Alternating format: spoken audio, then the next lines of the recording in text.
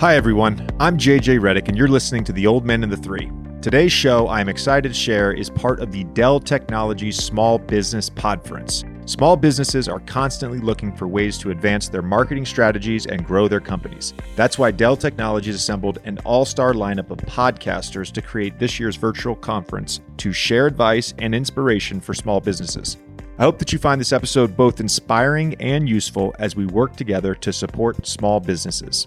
Dell Technologies is here to help safeguard your business with modern devices and Windows 10 Pro and provide relevant content for your business's success.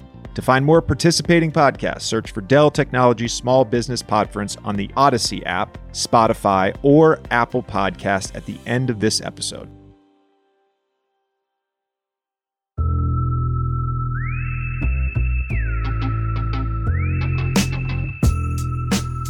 Hey y'all, this is part 2 of our conversation with Ben Winston on The Old Man and the Three with JJ Redick and Tommy Alter. This is part of the Dell Technologies Small Business Podference, and this conversation with Ben Winston will surely inspire and provide incredible insight on transforming for a new tomorrow post-COVID. This is part 2 of our conversation with Ben Winston. How much do you think about obviously, you're concerned with what people are consuming, what content creation matters, but how much do you think about how they're consuming it? Especially, you know, we're talking here about sort of a post-COVID world, and so you're making content. How much are you thinking about how people are consuming that content?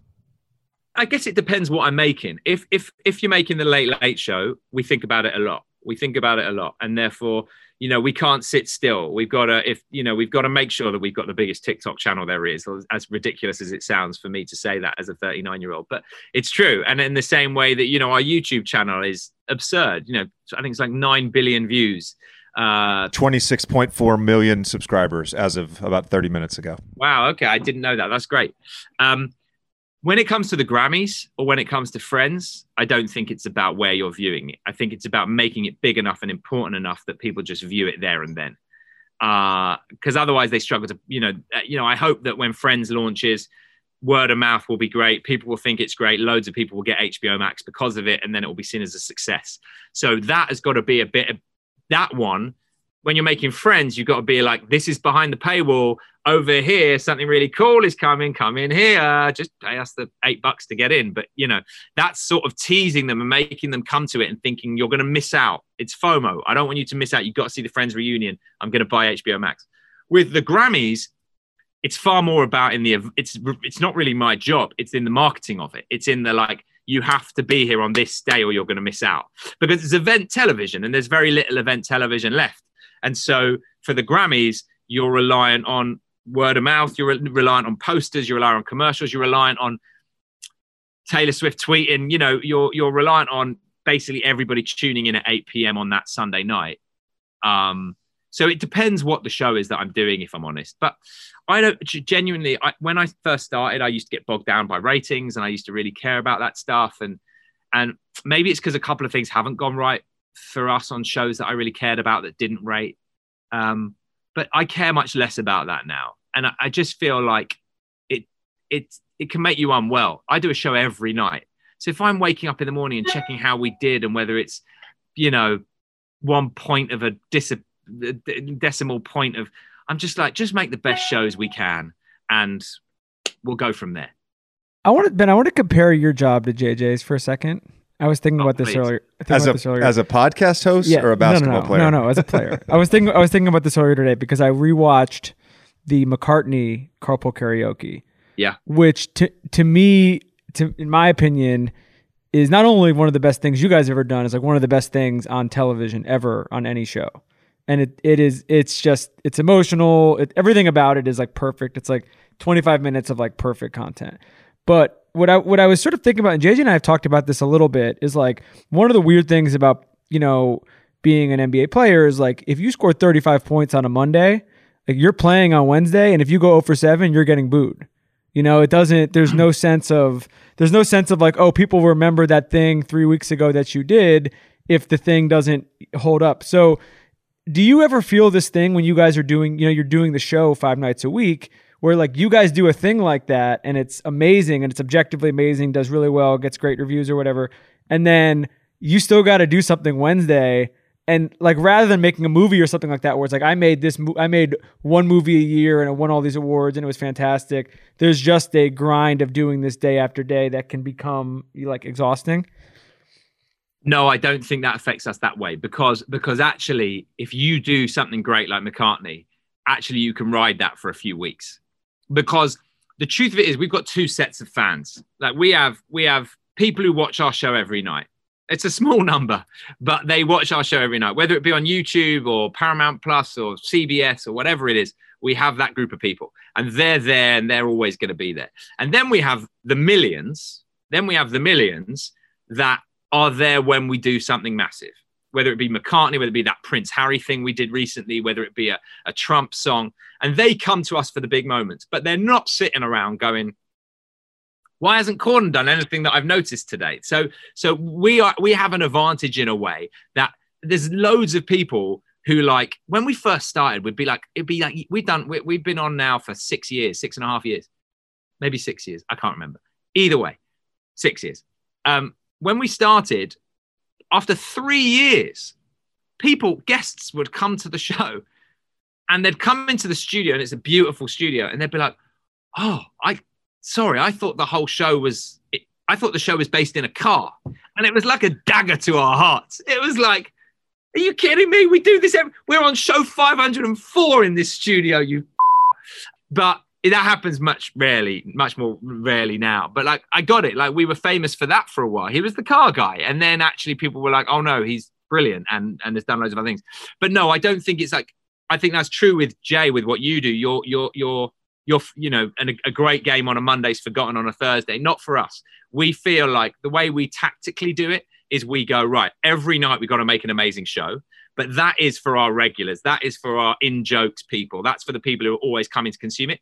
But every couple of weeks, we're going to go above and beyond and we're going to have hot hands and we're going to do something great. And that's what we really try and do. And COVID's made that a lot more difficult. COVID has made our day-to-day show better. I would say the show that's on tonight is better than the show that had 170 people watching in the audience, because James spends if anyone hasn't seen it, tune in one night and just watch James chatting to the crew for 20 minutes like nobody's watching. He is so loose. It's so funny. Tonight he was rubbing, the guy Mark, who operates the camera cranes, he was asking him about his 7 wives and his relationships. It's like he's acting like no one's watching, and luckily they are. But that is a very different thing to a big sketch we might do with Tom Brady. Do you know what I mean? And they're two different audiences, and we're fine with that. Let's go back a year and talk about the logistics of filming this show a little bit and producing this show last spring. I think you guys went back into the studio actually around the time we were in the NBA bubble, if I'm not mistaken, right? Yeah, we when COVID hit, I think, wherever it is, March the 11th or whatever it was, we all went home, obviously.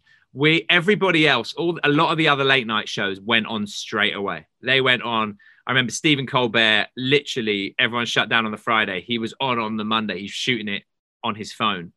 Jimmy Fallon came back really fast. Everyone came back. And we took the decision not to. We took the decision with CBS's support, which I'm very, very grateful for, actually.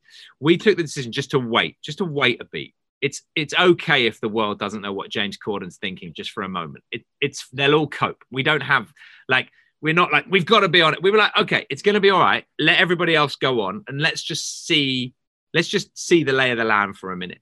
And in the end, we decided to, instead of coming back on air, we decided to spend 2 weeks working on a one-off special, which we called Home Fest, bringing people together to keep them apart, which was a really effective primetime 90-minute show that we did for CBS. James hosted it from his garage. We put proper cameras in there in a unit. We had 4 cameras, professional cameras. We had an auto cue. We all went in one by one. Like, somebody would go in with the cameras, they'd lay it down, they'd leave. Then the sound team would come in, they'd lay it down, they'd leave. And we did it professionally and properly because there was something about our show. We wanted to, and by the way, when I say this is nothing against any of the other shows, because I all thought they did an incredible job. So I'm just talking about the decision we took. But we saw the Jimmys were doing stuff at home. Stephen was doing stuff in his office. And we were like, you know what? We're going to we're going to try and do something a little bit different. James was the only one who wore a suit and tie every night. And we had 4 cameras that we were cutting cameras. It was like, how are you cutting cameras? Because we built within that 2 weeks, we built a studio in his garage.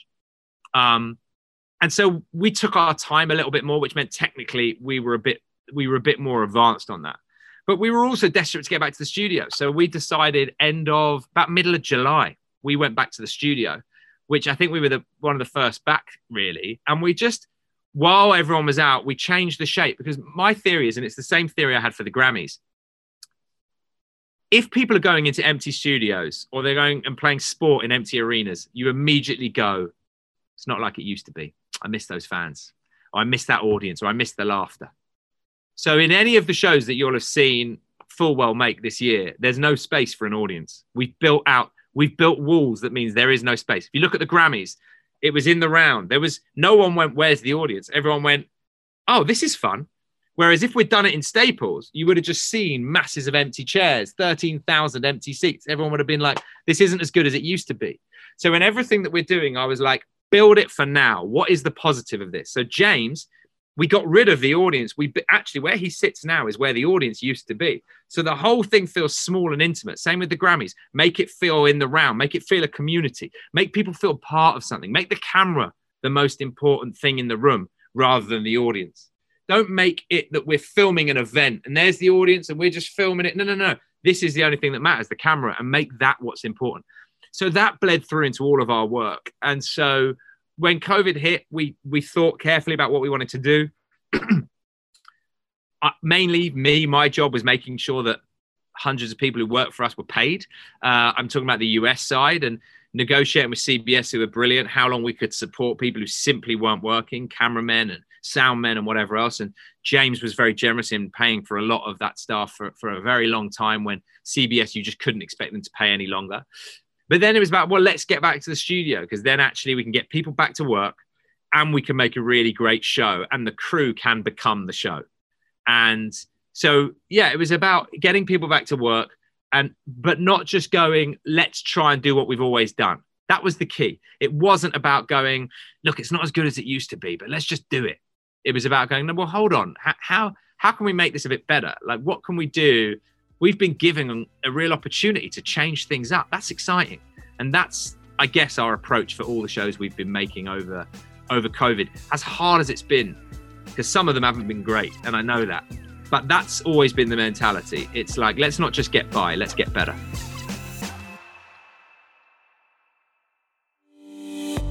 This episode is just one of many podcasts included in the Small Business Podference presented by Dell Technologies. This podcast conference has been created to encourage and inspire small businesses while covering topics like new business strategies, influencer marketing, and beyond.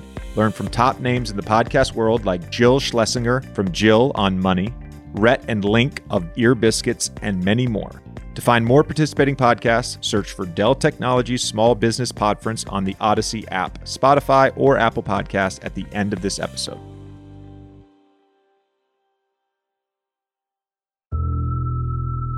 So, sort of the lens that you were looking through as you were making the Late Late Show, it sounds like that influenced your direction that you wanted to make the Grammys. Did you have any idea that the Grammys would be as well received as they were? I mean, dude, I know you saw all the articles, but I was posting screenshots that day on my Instagram. I was texting you. I mean, it was down the line, whether it was Rolling Stone or Hollywood Reporter, Vanity, whatever. Best Grammys we've ever watched. That was pretty much unanimous. The best Grammys we've seen. Make it like this every year. What's the question? Did I expect great reviews? Yeah. Well, because you and I talked. No, but you and I talked I did not expect a ton leading up to it, and we talk about, how difficult the past year has been because of COVID. It's impacted everybody's life. It's added a layer of stress to everybody's job, to everybody's daily existence. You're doing the Grammys for the first time on your own. There's that added stress. Yeah. And we talked before, and it was you recognized the magnitude of what you were taking on. Yeah, I definitely did. I don't get nervous usually. I told you the story about getting a bit nervous before I met Les Moonves, but that's a rare occasion. I'm very much like, we're not putting out fires. We're not saving lives. we're making average television. That's always like my chill out, everybody. It's okay. That doesn't mean I don't take it unbelievably seriously. It doesn't mean I'm not involved in every detail. It doesn't mean I don't push everybody. But we've also got to have, I'm quite good at going, this is my job and I love it. But you know, we've got to keep perspective. The Grammys freak me out. The Grammys freak me out. The night that the Grammys finished the year before, it was the day that Kobe had died. And I had been there for that. And I was quite involved in the Grammys. I don't think Ken Ehrlich, the executive producer that year, would mind me saying this because he said it himself. He had a massive show to run, massive show. Like that show, I would argue, and I know I would say this because I run it, I think it's the hardest show on television to produce. And I hope that doesn't come across egotistical because I've just done it. But the reason why is very few things have that many viewers. Even though ratings are down, people go, oh, ratings are down 50, 40%. Still the highest rated show on television bar sport. So like, chill out. So firstly, it's ridiculous numbers. Second of all, it's 3.5 hours of live TV. Thirdly, unlike the Oscars and the Emmys, which ultimately show clips, or maybe some years don't show clips like this year, but like they give out awards and they show a clip, and I'm not saying they're not complicated, they are. You have to do all of that on the Grammys, but yet also have 23 music performances. And those 23 music performances, unlike maybe the AMAs or the ACMs or the other, it's all the best artists in the world because it's the Grammys. And everybody thinks they've got the prettiest wife at home. Everybody thinks that they are the biggest star in the world. You can't be like, oh no, these two are like top of the bill. All of them think they're top of the bill. And you've got the added pressure that it's the Grammys and everybody sets out to hate it before they've even started watching it. So I genuinely believe it's a tough old show. And so I was backstage. I wasn't doing very much that year. Like I said, I was watching. And then Kobe was sat in Staples. And like everybody, you start getting texts and you think it's fake and it can't be real. And then you start realizing that it's true. And then I start realizing, well, we're sat in Staples. We're going live at 5 p.m. on LA time on the West Coast. And this is big. We're going to be on, you know, we're on live television in the home, in the home that Kobe built. And I was very aware of that responsibility. And Ken was happy to have my help with it, I think, because he was massively busy with the most impossible show on television. Harder for him that year than me this year because of, in a way, at least I didn't have 13,000 people. Mine was a bit more contained. So I said, do you want me to help with this? And he was like, yes, that would be great. So I sat with Alicia Keys and David Wild and we wrote what Alicia said together. And then we went and we sort of asked Boys to Men if they would join us. I think that was Alicia's idea. And we dealt with that. And then I remember going to find Lee Zeidman who runs Staples and saying, look, can we cover all the other shirts and just have Kobe's? And then I got lighting to go and put a spotlight on it. So it was very like in the weeds of how we would approach this because I felt a responsibility to those artists because they're doing big, but Lizzo's tearing the roof off. She's like going to go and sing and dance. And you've got to say to them, no, we're going to treat this with the seriousness it deserves because so that, you know, you can still do your thing and you can change your thing if you want, but you're going to be on a show that at least reflects what's happened. And it was important that we did that. And, you know, that's where being in live television is like, it's a crazy job sometimes. And you have to make decisions very, very, very fast on those things. I produced the Tonys a few years ago and that day was that shooting. And I feel bad. I can't remember the name of the bar, but there was a very prominent gay bar that lots of people that died that day. And it was the Tonys that night. I mean, and again, you know, me and James Corden, we sat in a corner and we wrote that opening and decided how we would shoot it. And so you sometimes have those moments, but they are incredibly draining. And so I got home that night after we'd done the Grammys. And of course, like it wasn't my Grammys, but I'd been involved in the Kobe element of it. And I remember sitting there panicking about the next year. And it was partly because it had been an emotional day, like a very, very emotional day for everybody. And to have been at Staples, and then when you finally leave Staples at the end of the night to see those thousands of people laying, you know, flowers and scarves and everything else. And it was just taking a walk on my own after being involved in that show. It was really just emotional. And I don't think I ever and this sounds so grandiose, but I don't think I ever got over that night in a way. It got in my head producing the Grammys because I was like, I'd been side of stage a bit but I'd been involved enough to affect what was on the screen. And now I was in charge of it. And everyone has an opinion of it. Everybody thinks this person, you saw it this year with The Weeknd. Everybody is angry or upset or has an agenda. And so unlike any other show I've ever produced, it played on my mind every day. I would wake up so often in the middle of the night at like 3:30 in the morning. And Meredith would be like, you've got to stop thinking about the Grammys. Just go back to bed. Like you're an idiot. But it played on my mind because I felt pressure like I haven't ever felt before. Because the Friends reunion, it's massive. Lots of people are talking about it, but I've got it in an edit. I'm in the edit with it right now. I've got loads of time in an edit. I can tweak it. I can cut that out if it didn't work. I can put this in. I can reshoot something if it didn't work. You're live for 3.5 hours and the world's watching and they're ready to judge you. And I'm disappointed in myself in a way that I got so in my head about it. And it was only until about 2 weeks before that Corden came into my office, and it was so significant. He came into my office and he sat down, he shut the door and he went, you got to stop this.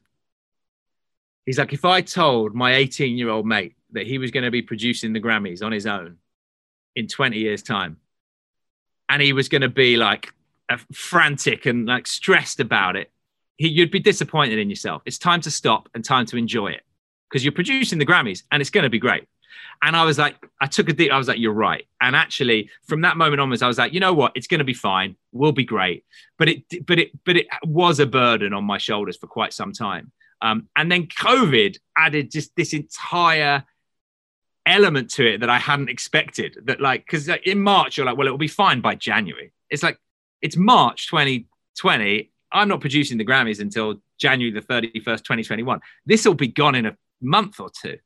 And then and funnily enough, in March, I had the idea a year before. I was like, if it is still COVID, which it won't be, but if it is, there's a show in the UK called Jules Holland where all the artists play in the round and they have 5 stages and they play for each other. And it's always been a show that I loved growing up. And I was like, if COVID's still going, that would actually be really cool. But I never thought I'd end up doing it.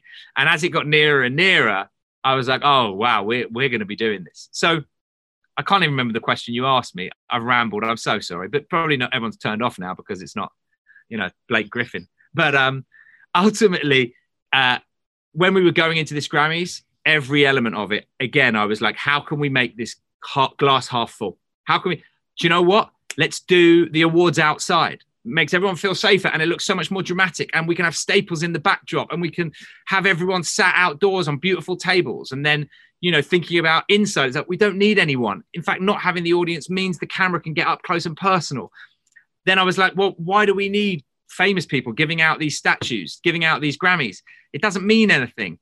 Let's get those venues that are shut down, the Troubadour, all these amazing venues from the Apollo in Harlem. Like, how cool would it? I shot the Bruno Mars special in the Harlem Apollo a few years ago for CBS, and I fell in love with that venue. And there was this guy there who everyone called Mr. Apollo. He's 80 years old. He's worked there his whole life. I was like, let's get him to present, best artist to, best album, whatever we got him to present. And suddenly it was like, actually, all of these elements were like, can make this show better. And so when I started doing that, then I started getting excited about it. Then James's pep talk helped. And then, look, the reviews. Yeah, it was amazing. I woke up at like 6 a.m. the next morning, and I'd gone out. After the Grammys, I went and had some drinks with Harry, who had won, who's a dear friend of mine, as you know, Jay. And it was his first. He opened the Grammys, and we've been friends for many years, and he's one of the closest people to me.